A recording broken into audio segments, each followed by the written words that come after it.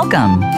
Pull up a seat, grab a cup, and get ready to share, listen, and learn. This is My Favorite Coffee Story with your host, Aniko Samoji. You'll hear about the stories about coffee itself, the history, health benefits, recipes, and more, along with some personal stories inspired by coffee and the lifestyle. Now, here is Aniko Samoji. Welcome to My Favorite Coffee Story. We are so happy you've joined us. To our listeners all around the world, welcome. And we always enjoy our time together. We have such a fun show today. We're talking about the student coffee life with our special guest, Christine Gilbert. And before I introduce Christine and welcome her, I'd love to do an Anikona Farm moment. It's always fun to talk about what's going on at the farm. And so we have a special surprise for all of you. We have friends here on the farm from Hong Kong and Taiwan. We just had a great farm lunch with Kona Coffee, and we've been having so much fun. I thought it'd be really a great treat if they all came over and said hello to you, and a one big aloha. Hello and aloha. So we have friends, a group of 13 from Taiwan and Hong Kong. So thank you so much for joining us on the farm, and all the best. And we're so glad you came to visit us. So lots of love to you all. We've also been having fun Anikona Farm moments where we've had friends from Los Angeles and Texas join us. And of course, those are our favorite times. We've had beautiful weather. There's snow on Mauna Kea Summit, which is incredible. They received a lot of snow. We were talking about that maybe last time, that we were expecting some snow. So we felt our holidays were really fun.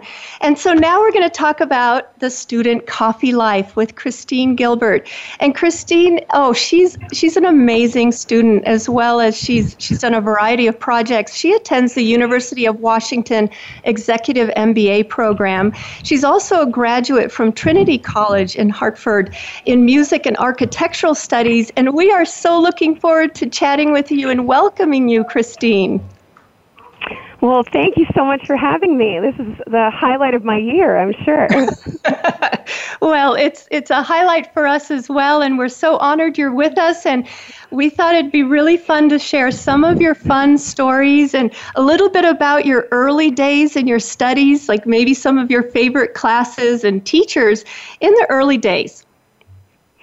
Well, we actually have quite a connection, because just to let our listeners know, we've been family friends for a very long time, and I've known your kids for all of my very long life, I'm sure. And we actually went to St. Thomas School together back in Medina, Washington, on the mainland. And it was just a wonderful school. It was just a lovely, small, intimate school, and we have so many fond memories of our time there. And your son Wyatt and I still like to reminisce about just so many wonderful moments that we had. And actually, one of my dear teachers, she was our fourth grade teacher. Her name was Dodie Hand. And she actually attends my church now, so I see her almost every Sunday sitting in the congregation, and she's just so delighted to see me singing away in the choir. And actually our gym teacher as well, she attends the church, Ruth Lee. So it's funny, because I now see a lot of the St. Thomas community as an adult, and so that's really fun. But I just have so many wonderful moments, and gosh, I wouldn't have changed it for the world. I love St. Thomas School. It is a we special were the proud school. Acorns. Yes, the proud Acorns. Well, and there were a lot of fun projects that you worked on, including the animal report. Which animal did you do, Christine?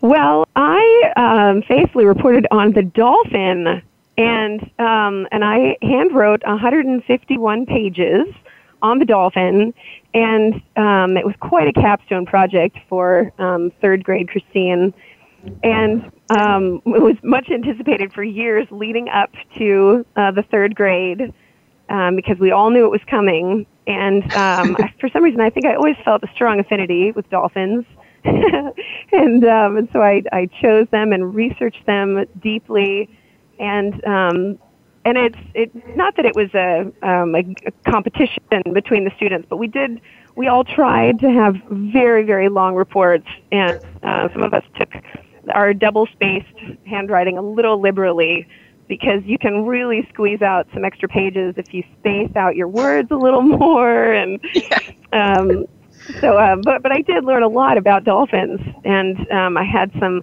lovely printed graphics. Back in the day, it was a big deal to print in color, so I had some really nice color-printed pictures of dolphins.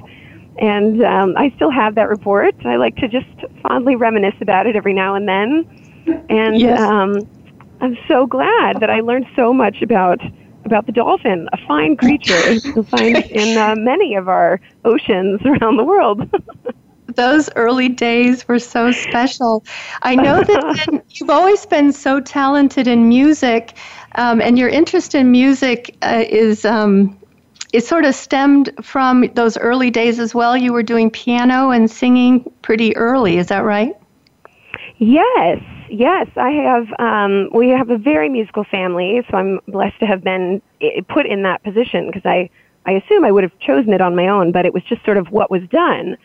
And from a very young age, we all joined our church choirs, and we all had piano lessons as well, all my siblings and I.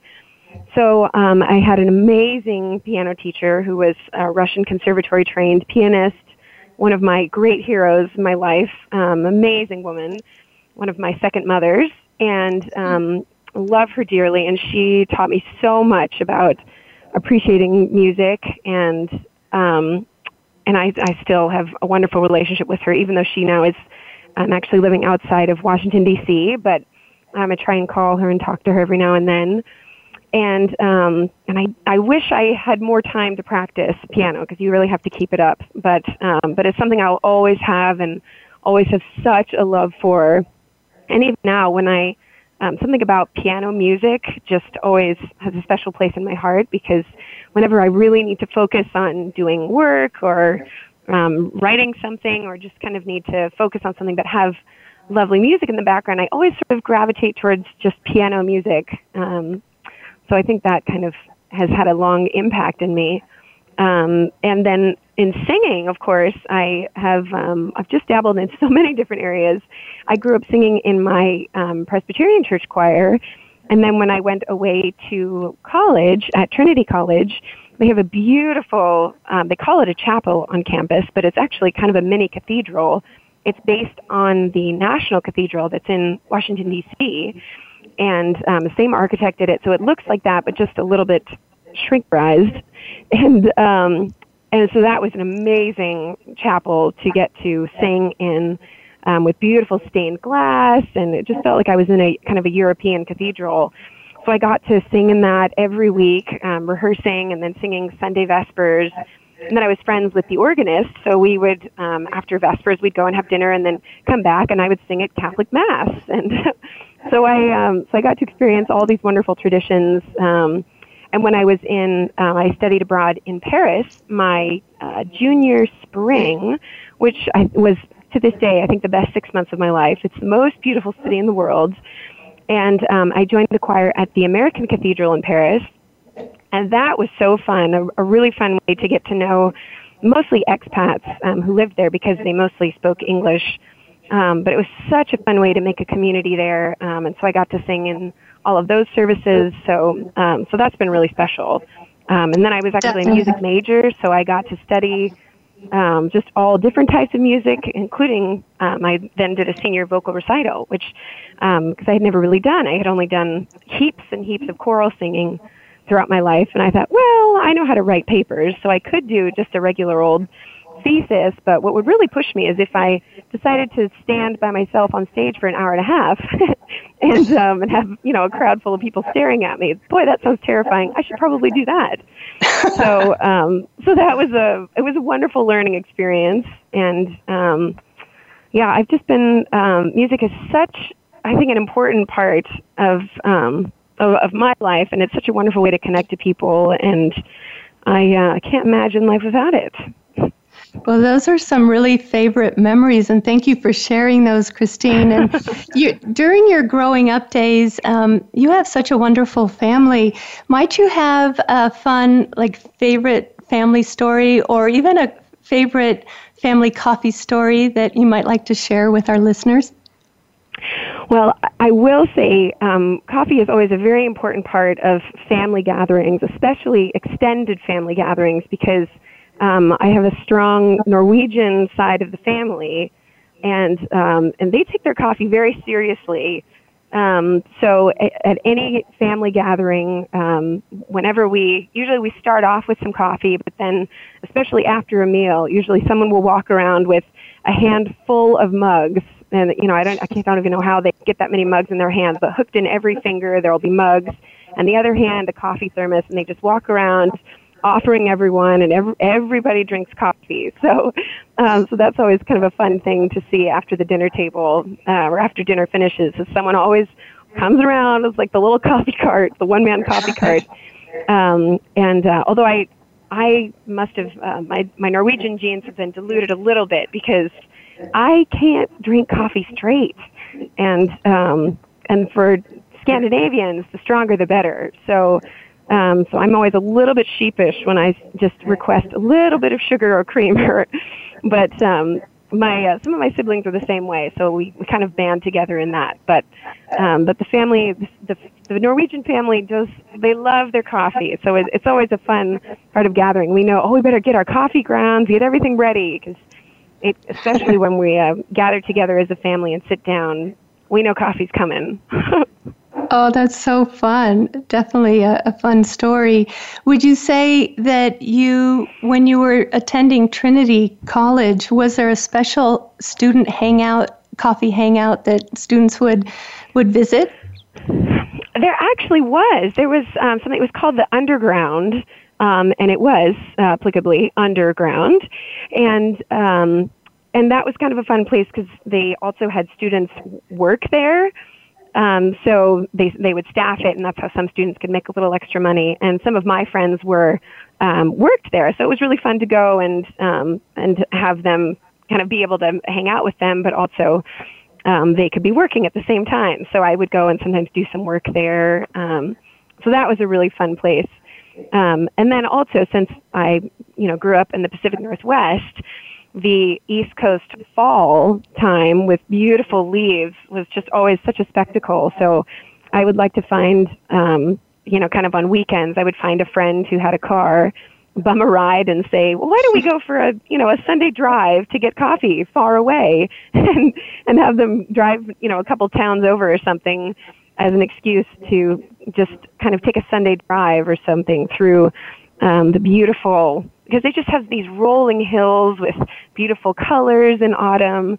So I would always, I found a couple different friends who would be willing to humor me, and we'd go find a Starbucks 2 or 3 towns over so that we could take a fun, beautiful drive and then go and kind of walk around. It felt very quintessentially New England to kind of bundle up and walk around town holding our coffee, and then get back in the car and drive back. It felt very lovely. So I thought that was such a good excuse to get out and about.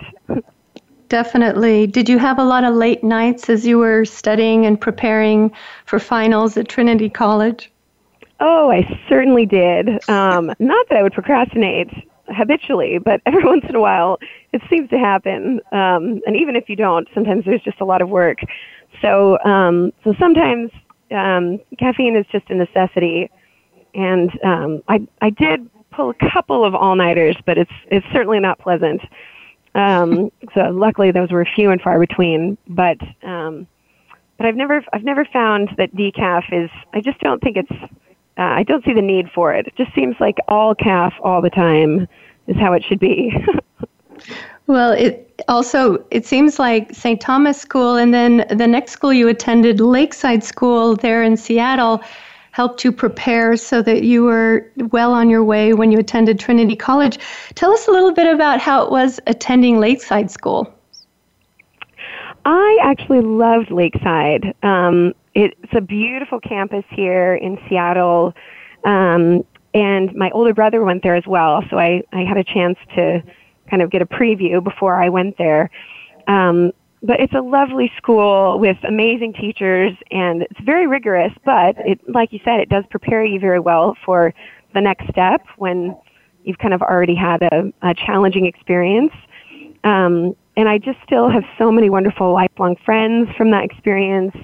And I actually was on the Lakeside Alumni Board. I did a stint a few years ago now, but I think I was on the board for 3 years maybe. And that was such a fun way to get back in touch with the school and go back to campus every month and kind of chat with faculty and staff and see what's going on and new projects they have coming up and new ideas. And Lakeside is really on the cutting edge of education. I was so impressed with how much it's changed even since I was there a scant 10 years ago.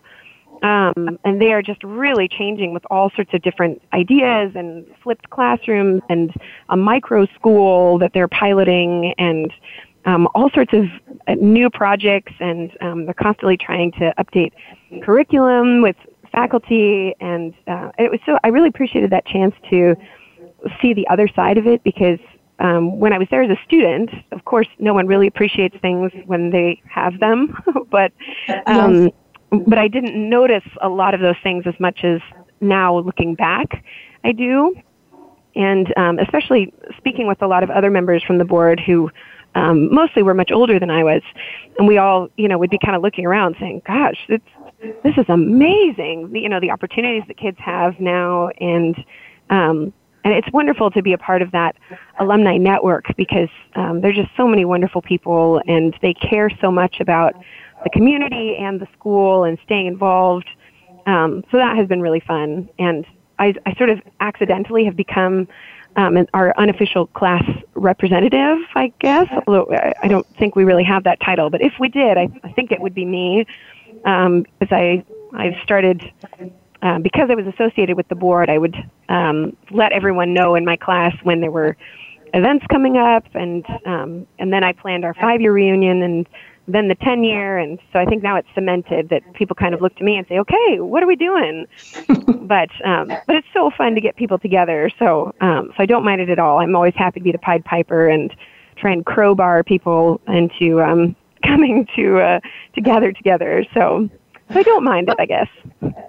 It's so appreciated, all that you've done for Lakeside School, and you've set such an amazing example of being an incredible student yourself. And so thank you so much for your service to Lakeside. And we've so enjoyed chatting about your early days. And listeners, as soon as we come back after the break, we're going to talk about some of Christine's current studies at the University of Washington, a little bit more about that. So please join us right after the break.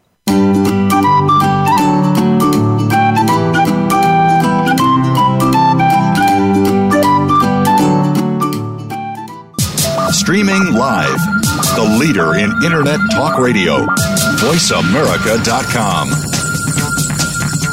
My favorite coffee story is brought to you by Anikona Farm, where every bean we grow represents a great story somewhere in the world.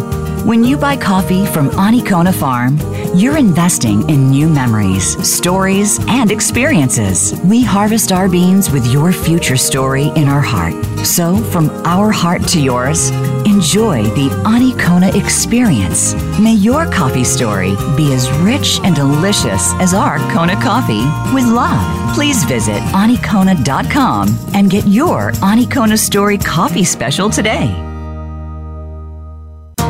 What if there was a radio show that could demonstrate how we can cut your taxes in half without diminishing needed government services? One that could explain how to create tens of millions of jobs at no cost to taxpayers, as well as fantastic yet easily affordable health care. Side effects include cutting crime rates nationwide, providing better education for our children, international peace and harmony, and protecting your private personal data from government intrusion. Tune in to Libertarians Working for You with Arvin Vora, Tuesdays at 8 p.m. Eastern Time, 5 p.m. Pacific Time on Voice America Variety.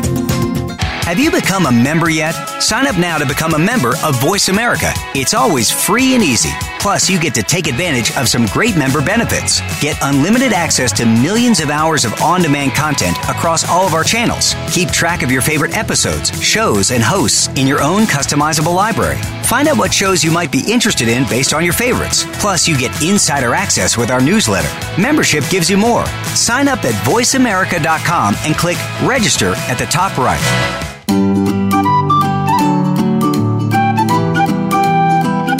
You are listening to My Favorite Coffee Story with Aniko Samoji. Drop us a line and share your story. Our email address is orders@anikona.com. Again, that's orders@anikona.com. Now, back to this week's show.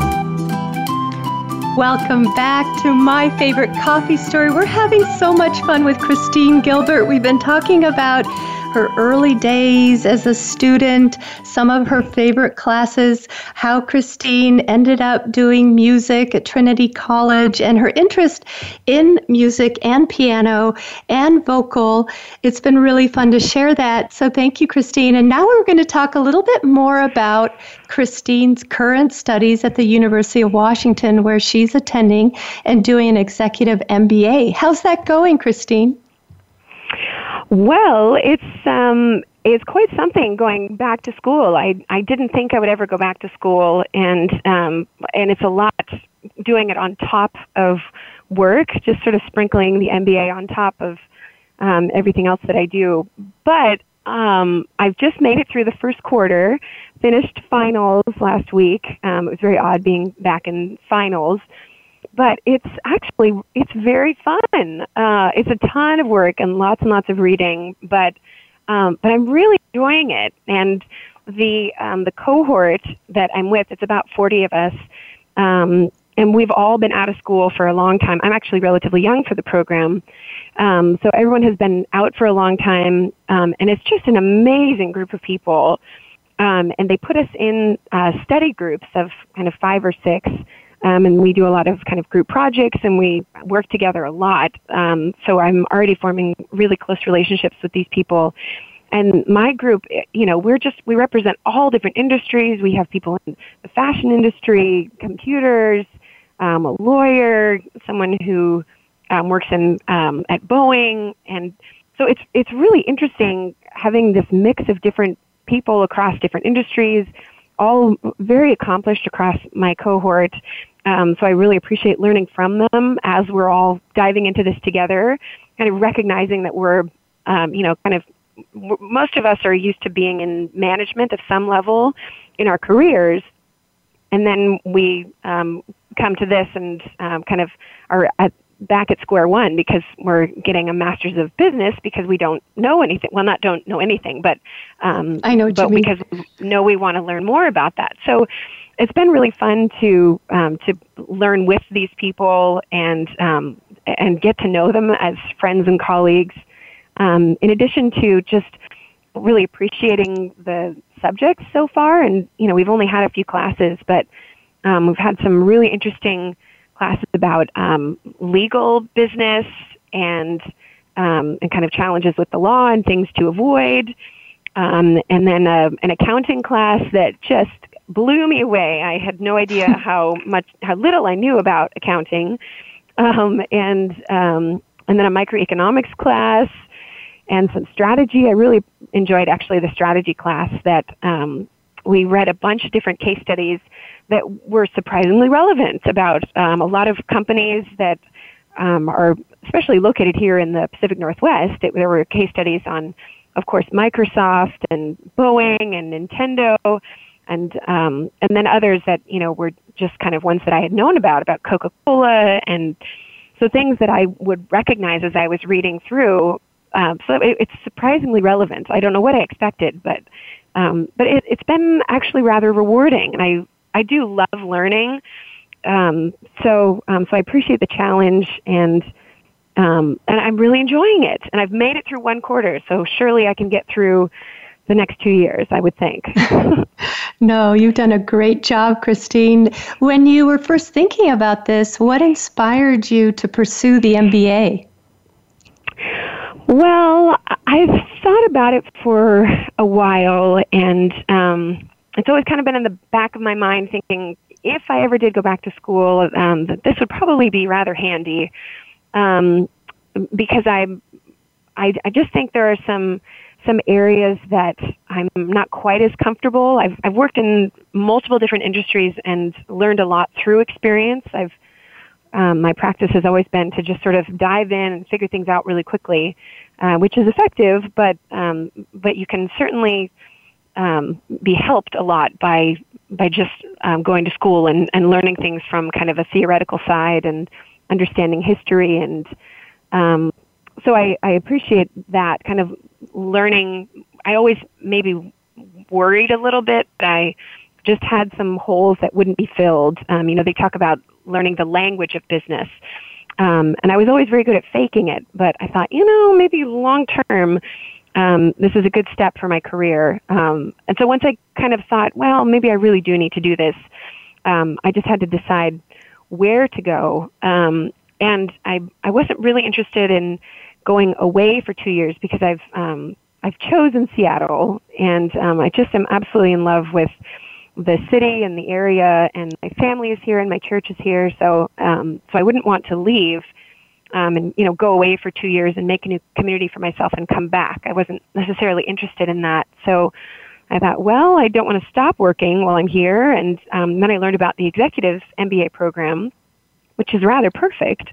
And it's difficult kind of making it all work, but they schedule it so that we meet once or twice a week for kind of these full day blocks, and then meet with our study teams throughout the week. And so it's a scheduling challenge, to be sure, but I'm really appreciating it.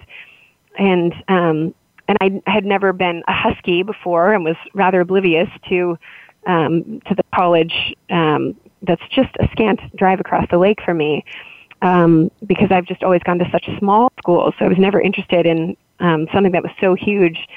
But it's been really fun getting into the culture a little bit, and I missed my window this fall to go to a Husky football game, so I have to do that next fall, I'm told, and it does sound really fun. So I'm kind of learning how to be a student, an adult student in Seattle, I guess. So I'm learning tentatively the university district, and even sometimes driving there, I don't use my GPS. So that's how I know I must really be getting confident. Well, we knew that your student experiences would really be fun to hear all about, how you have evolved as being a student. And so in thinking about student coffee life, we thought, Christine would be so fun to chat with. Are there some fun places around the University of Washington that are your student hangouts that you love to share a good cup of coffee? Well, I will say that there's a little less hanging out than there was perhaps as a full-time college student. And our days are scheduled so that we have one huge long block of class in the morning, and then about maybe a 60-minute break for where they feed us, and then we have another big long 3 to 4 hour block in the afternoon. But what we have found is fun to take during that lunch, if we can scarf down food quickly enough, then just to stretch our legs and to kind of get out for a little caffeinated walk. Some of my new kind of girlfriends, we've gone for a walk, and so far we've just gone to Starbucks simply because you can order ahead, so we can kind of run in, grab them, and go to barely get back in time, because it's always embarrassing, and it maybe happened once or twice to walk in when a lecture has already started, and we walk in obviously guilty with our coffee cups. So so we've had to really book it and try to make it work. So we've sort of only experimented with Starbucks in the university district, but one of my favorite cafes, kind of, I think there are a few around the area actually, but it's called Cafe Ladro. Oh yes, I'm they familiar. Have great pastries, but also they have some really fun different coffee drinks, and one that comes with an orange peel in it. That's really very exciting and fun. So, but I'm always wondering, or I'm always wanting to explore maybe a little bit more. So I hope in the next kind of 2 years to have some time to explore the University District more, because some of my colleagues in the class went there when they were in undergraduate. So I think they do know the area more, and they have made some recommendations, but we haven't had time yet to go and explore. So I do hope to go there, because there are a bunch of teeny little cafes that look very cute. So I'm hoping to explore more in the next 2 years before I am graduated. But it does seem like there's not much time, so because they keep us pretty busy. I know you're on such a tight schedule, and we'd also like to say thank you so much for taking time out of your really busy schedule and sharing about your stories. You had mentioned that you have an honor, of course. We're so delighted you're here with us. You had mentioned you have a funny coffee story that was part of a wedding. Would you like to share that with our listeners, please? Yes. So one of my very dear friends, she was my college roommate, actually. She got married last summer to another of my dear friends from Trinity, and they got married at the Trinity Chapel that I mentioned earlier, which was wonderful. It was so lovely to be back on campus, and it was such a special place to them, which is why they chose to get married there. And I wasn't a part of the wedding party, but I was very close with all of them, and they asked me to do a couple of readings in the ceremony. So I was involved with the wedding party, but didn't actually have any of those obligations, which was very handy, because then I could do a lot of, I was free to kind of run around and do things that the actual wedding party couldn't leave. And at one point, it was, I don't know how many, I think it was maybe 3 or 4 hours before the ceremony, and it became clear that we needed a pick-me-up. And so I said, well, I'm the gal for the job. And I borrowed someone's car, and I took, I think, over 20 orders. And I thought, well, I can go to Starbucks. This will be fine. I'm a single, independent woman. I can make this happen. And I went in, and I gave them, at the poor barista took the order, and I got everything ready, and I was so excited. And then I suddenly realized that there were actually more cups than hands could even hold in like the traveling containers, because I think there were 5 travelers, and I simply didn't have enough hands for that.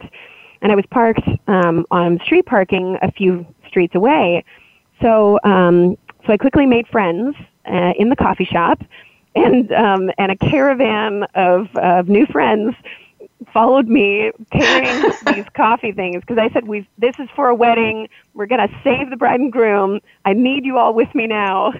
So like my, with like little ducklings behind me, little caffeinated ducklings, they took me, they followed me to my car, and we loaded it up very carefully in the back seat, and I just drove so slowly on the way back.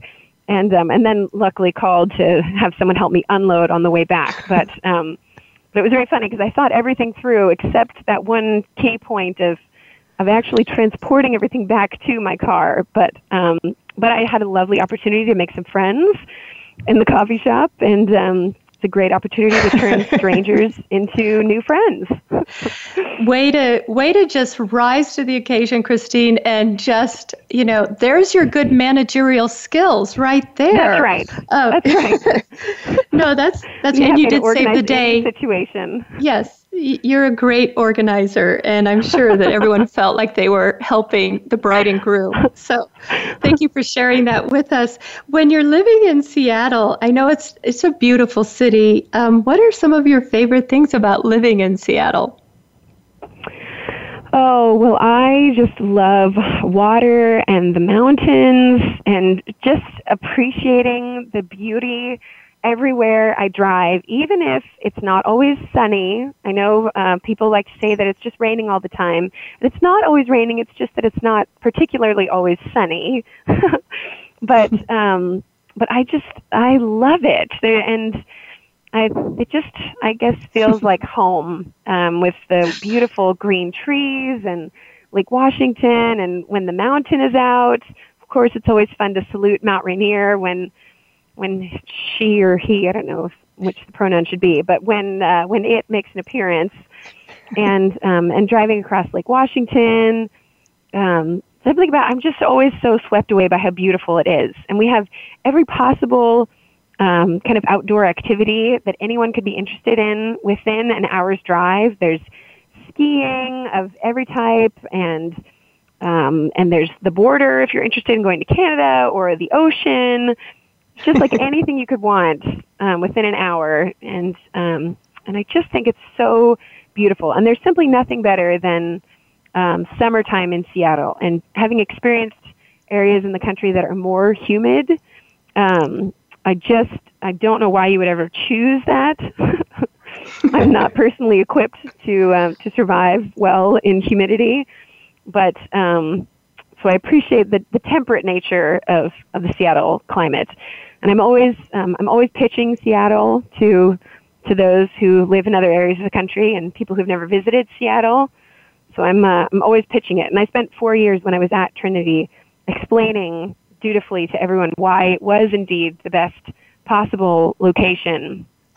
So, and I will continue to do that until everyone has moved to Seattle. Well, there's a lot that Seattle offers, and we would agree with you. It's a wonderful place. And you've also worked there as well, not just now attending the University of Washington and some of the other schools we talked about, Lakeside School and St. Thomas School. Before we go to break, Christine, maybe you could kindly share with our listeners that you also worked with Social Venture Partners and Fast Pitch and what that entailed. Sure, yes. I have gotten to know some, just the incredible entrepreneurial community of the Seattle area through Social Venture Partners. There's an amazing program called Fast Pitch, which is a business pitch competition for startup companies that do social good in the greater Puget Sound area. And I actually just this last fall finished my 7th year doing that. I can't believe it's been that long. And it's really grown. It's been wonderful to work on that for so long. But there are just incredible companies that come through, and we assign them coaches that are business leaders throughout the community that will either help them with their pitch, or if they need help with their business plan, or they need someone on their board or something. They make some great connections. And so for free, we give them all of these resources. And and then we do have a competition, but it's a friendly competition. We like to say that we're Shark Tank without the teeth. And so they go through this competition, and we end up having multiple companies, the finalists. We put them on stage at McCaw Hall, our kind of local performing arts theater, and invite 1,000 of the public. And we have kind of this social pep rally, and there are companies of all different ages. We have student companies, both high school and university, and then nonprofits and some for-profits. So it's a really interesting range because we have kind of a couple different missions. We want to be a platform for these companies, of course, that are addressing all different types of social issues in the area. But we also want to help educate the public. So when we open this up to the public, we want to offer them kind of this interesting platform to learn about kind of things that are going on and how they can get involved in all these different issues, and people who are doing amazing things with really innovative ideas to combat these issues. And some of them are environmental, or helping kids with autism learn how to be more effective in school, or stopping sex trafficking, or saving the environment. Or there was a really interesting company last year that had to do with signing up to have your body essentially decomposed and then used to fertilize the forest. That was really interesting. So they just have these really interesting ideas, and it's been really fun to be a part of that. And maybe, Christine, the projects that you've worked on, can't wait to hear a little bit more about it. We're going to take a quick break, and listeners, please join us after the break. We'll talk a little bit more about those fun projects that Christine's involved with Social Venture Partners. Please join us.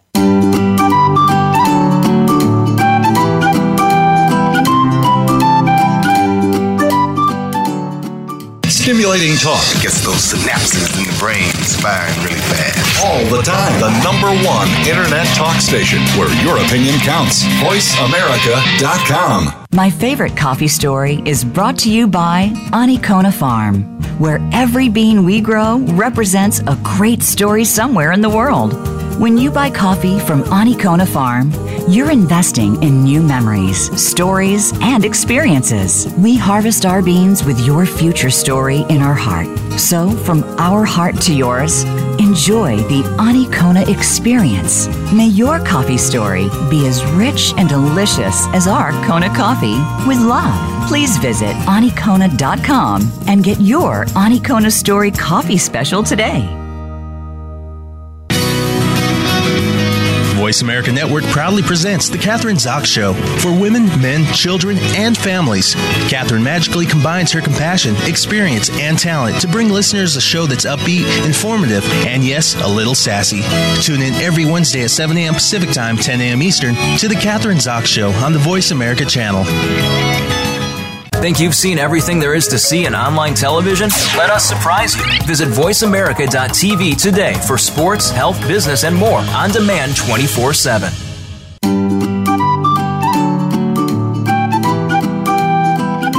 You are listening to My Favorite Coffee Story with Aniko Samoji. Drop us a line and share your story. Our email address is orders@anikona.com. Again, that's orders@anikona.com.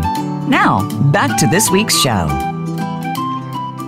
Welcome back to My Favorite Coffee Story. We've been talking about the student coffee life with Christine Gilbert in Seattle, and we've been having so much fun chatting about what it's like attending the University of Washington Executive MBA program, the fun things about Seattle, some of our favorite places in Seattle. And also, Christine has been involved in Social Venture Partners and Fast Pitch. And we were hearing about all the good that that organization does. We were talking a little bit about the technologies. And Christine, maybe you could just kindly share just a bit more about some of the great things Social Venture Partners is doing. Sure. Well, Social Venture Partners, and I'm not a member of Social Venture Partners, so I just have kind of learned on the outside for years because I've always worked on this project that they do, but they actually work with companies long term, and partially why it was started, I think over 20 years ago, just over 20 years, is a group of people came together and said, well, we want to be philanthropically minded, but we want to make more of an impact than just dropping funds on a company and then just saying, okay, well, good luck with that. And they realized that you can have a much deeper and more effective impact if you really come alongside these companies and partner with them for, usually it's a 5-year period, and say, okay, we're going to give you these funds, this is your grant, but we're also going to stay with you and make sure that that this is a useful grant for you. And so it's tailored to each company or organization, but whatever kind of holes they might have or whatever help they might need, these partners that are volunteers come forward and come alongside the company for 5 years and really make sure that that money is used effectively and well, and it really helps launch the organization to be more effective in its programs. So sometimes it's just serving on the board, and other times maybe they need a finance person. So it's a really effective way to take impact investing to the nonprofit level and have a really lasting impact on these companies. And Fast Pitch is kind of a really tiny part of that. It's a program within Social Venture Partners that's kind of an intensive 4 or 5 months. Some of the entrepreneurs call it boot camp, but it's a way to give some of these organizations some really useful skills, even if they don't kind of get all the way through the program and win funds. Then they still we're part of this great community, and we encourage them to learn from each other as organizations in kind of the same playground here in Seattle. And also, to give them good connections and be able to help them with whatever it is they might need. So we can provide some of these coaches to really work with them. And they've said it's so helpful, not only to, for a lot of them, learning how to make a pitch is not something that they have done in the nonprofit world. They're just kind of boots on the ground, working hard every day, and they don't think about, well, how do I effectively ask for funding? And so learning how to do a 5-minute pitch with PowerPoint and kind of being able to effectively communicate your story and the problem you're addressing and how you're effectively helping, or you came up with an idea to combat that, the feedback we get is that it's been really useful for them to learn all of those skills. So we've had this wonderful community, both with all of these entrepreneurs throughout the years who come through the program, and then also with each other, because a lot of the team who has put on the program over the last 7 years, many of them have been around for a few years. So I've made some wonderful friendships, and I've been one of the kind of the leads in various roles for all 7 years. And so we like to, at the end of the program, we like to do a big thank you to the team for helping to put it on. And my co-conspirators and I often come up with fun ways to thank everyone for their efforts, including often rewriting the words to popular songs and sharing them with the group in a performing manner. Really anything to humiliate ourselves, but we think it's very fun. It sounds like it's a lot of work for this program, and it is, but we also have a lot of fun with it. And this last, the kind of the final showdown, we call it, at McCaw Hall, where we have the finalists pitch their ideas. We thought it would be fun this year to add a little bit of levity. There's always a little levity, but we wanted to take it to the next step. So I actually recorded some spoof airline safety videos to show throughout the night. And then I came out live at the end as the airline attendant, and so it was quite a fun gag. And I'll never hear the end of it because I took it very seriously, and I might have a second career as an airline attendant. I was really good at gesturing to the exits, so I didn't realize that I had that deep within me. Well, Christine, you make everything fun, and you put a lot of heart into all that you do. I'm so grateful to you for being so involved in your community, and you've always helped out so much, even with Lakeside and even with Fast Pitch and a lot of those projects. But I also recall that you've done a lot of good when you've traveled to Africa and you've helped with eye surgeries there. Tell us a little bit about that, please. Yes, that was an incredible experience. My father is an ophthalmologist, and we had the opportunity, I think we first went in 2010, maybe, to actually go on a surgical mission. We went to Ghana, and I went with my older brother and my younger sister, and we had our little surgical team, and we had a host doctor over in Accra, which is the capital city of Ghana, and we performed surgeries in they call it a theater, not an emergency room. They call it an eye theater, which is a little unsettling, but it was incredible comparing the conditions there to conditions here. And we take so much for granted with our, state-of-the-art medical care that's just at the tip of our fingertips, especially here in Seattle. We have just amazing hospitals, and we just didn't have those facilities over there. And a lot of times we had to kind of make do. But eye surgery is a little different than, being able to drive around with a mobile dental clinic. You really do need certain things to be established, even if it's not quite to the caliber that we have here in the United States. So my dad had to really kind of make things work with equipment he was not used to having, and cataract surgery here, we mostly did cataract surgery. It involves ultrasound and very tiny incisions, and for patients here, it's kind of quick and easy in and out. And it was not the same over there, but it's very humbling to see how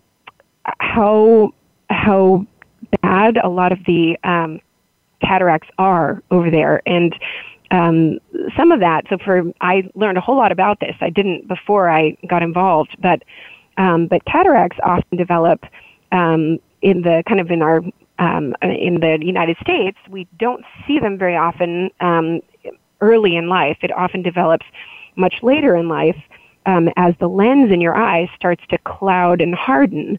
But it happens much younger especially in African countries, partially because of poor nutrition, but also they're much closer to the equator, especially in Ghana. They're right there near the equator, and so there's a lot more UV exposure, and they don't wear a whole lot of sunglasses. So the cataracts that develop over there are much more severe than we see here, and much younger. So we would, from this kind of host doctor who was stationed in the capital city, we would pile into vans and drive hours and hours out into remote villages. Google Maps had no idea where I was. And I split up, and I went with one van, and my siblings kind of each went with another van. So I was alone with, some of our host doctors, but I was, the villagers were very surprised to see me. I'm a rather tall gal, and they didn't know what to do with this tall white female. I'm sure I was the only, Caucasian for miles and miles. So I was rather a spectacle, and we would kind of set up mini screening clinics to see who needed surgeries. And we would, if they did, we'd pile them back into the van, drive back for hours. And then, we would do surgery all day long, until, the last person was finished, and they would spend the night in the clinic. And the next morning, take off the eye shield, and it's so amazing when you kind of suddenly get that lens exchange, because we take out the old one and put in a new clean lens. And so it's not like setting a broken wrist or something where even if you get proper care, you sort of just have to sit for 6 weeks and then, well, great, it healed, and then I'll work on it and it'll be much better, but far down the road. With cataract surgery, the next day, you kind of take off that eye shield, and it's just as if, like magic, truly, you can see again. And it is so humbling. I mean, it just gives you shivers. The reactions that we had the next morning, I mean, they were jumping up, and they'd start singing, and they'd run over to hug my dad. And they didn't speak English, of course, even though Ghana was a colony of the UK, so the official language is English, but many of the villagers didn't even speak some of the main dialects, so we sometimes would have to have two different chains of translators just to communicate with them, but they made their joy known, even with no barriers, no language ability. How incredible. We're so joyful, and it's so humbling, and we got to do that 3 times, actually. We went back over the last several years, and it is so humbling to be able to serve people like that, where there's just so much need, and yes. we learned just amazing statistics about how there are more ophthalmologists in the Greater Bay Area than in the entire continent of Africa. So there's huge need and not enough to be able to address this truly preventable blindness. I mean, some things, yes. And it was heartbreaking that there were some people we really couldn't help, and that's very hard for me because I'm not a doctor who's able to compartmentalize and just go in and do the proper medical thing. I'm much too empathetic for that, so it was really, really hard for me when there were people that we just couldn't help because of other, eye damage or other medical issues. Yes. But for those that we are able to help, if it's simply just cataracts, then that is completely preventable blindness, because you can be completely blind from it. But if you just change out the lens, literally, then that can be fixed.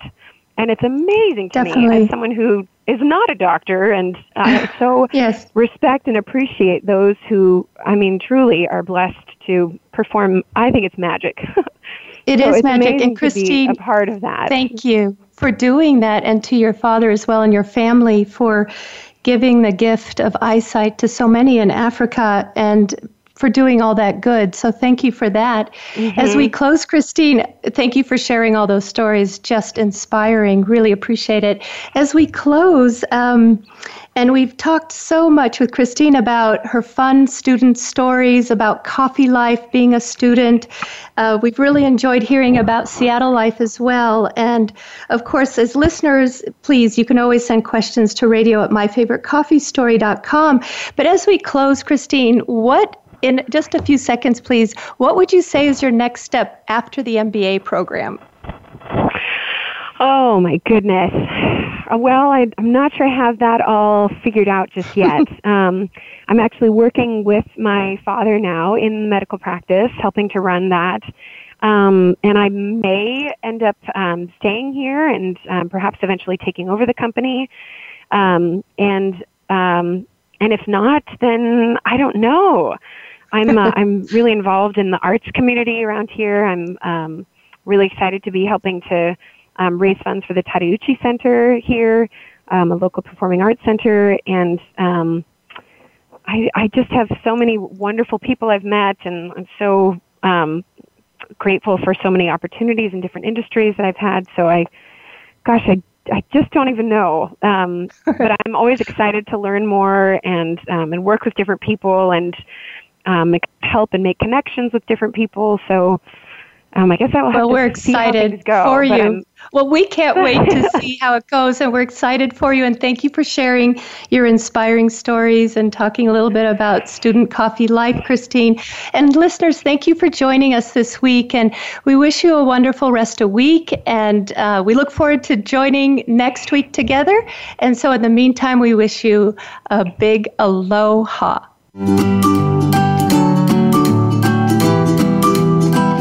Thank you for taking an hour out of your busy week to join us on My Favorite Coffee Story. Please tune in again for another edition with your host, Aniko Samoji, next Tuesday at 4 p.m. Pacific Time on the Voice America Variety Channel. Until then, we hope you'll have a relaxing week.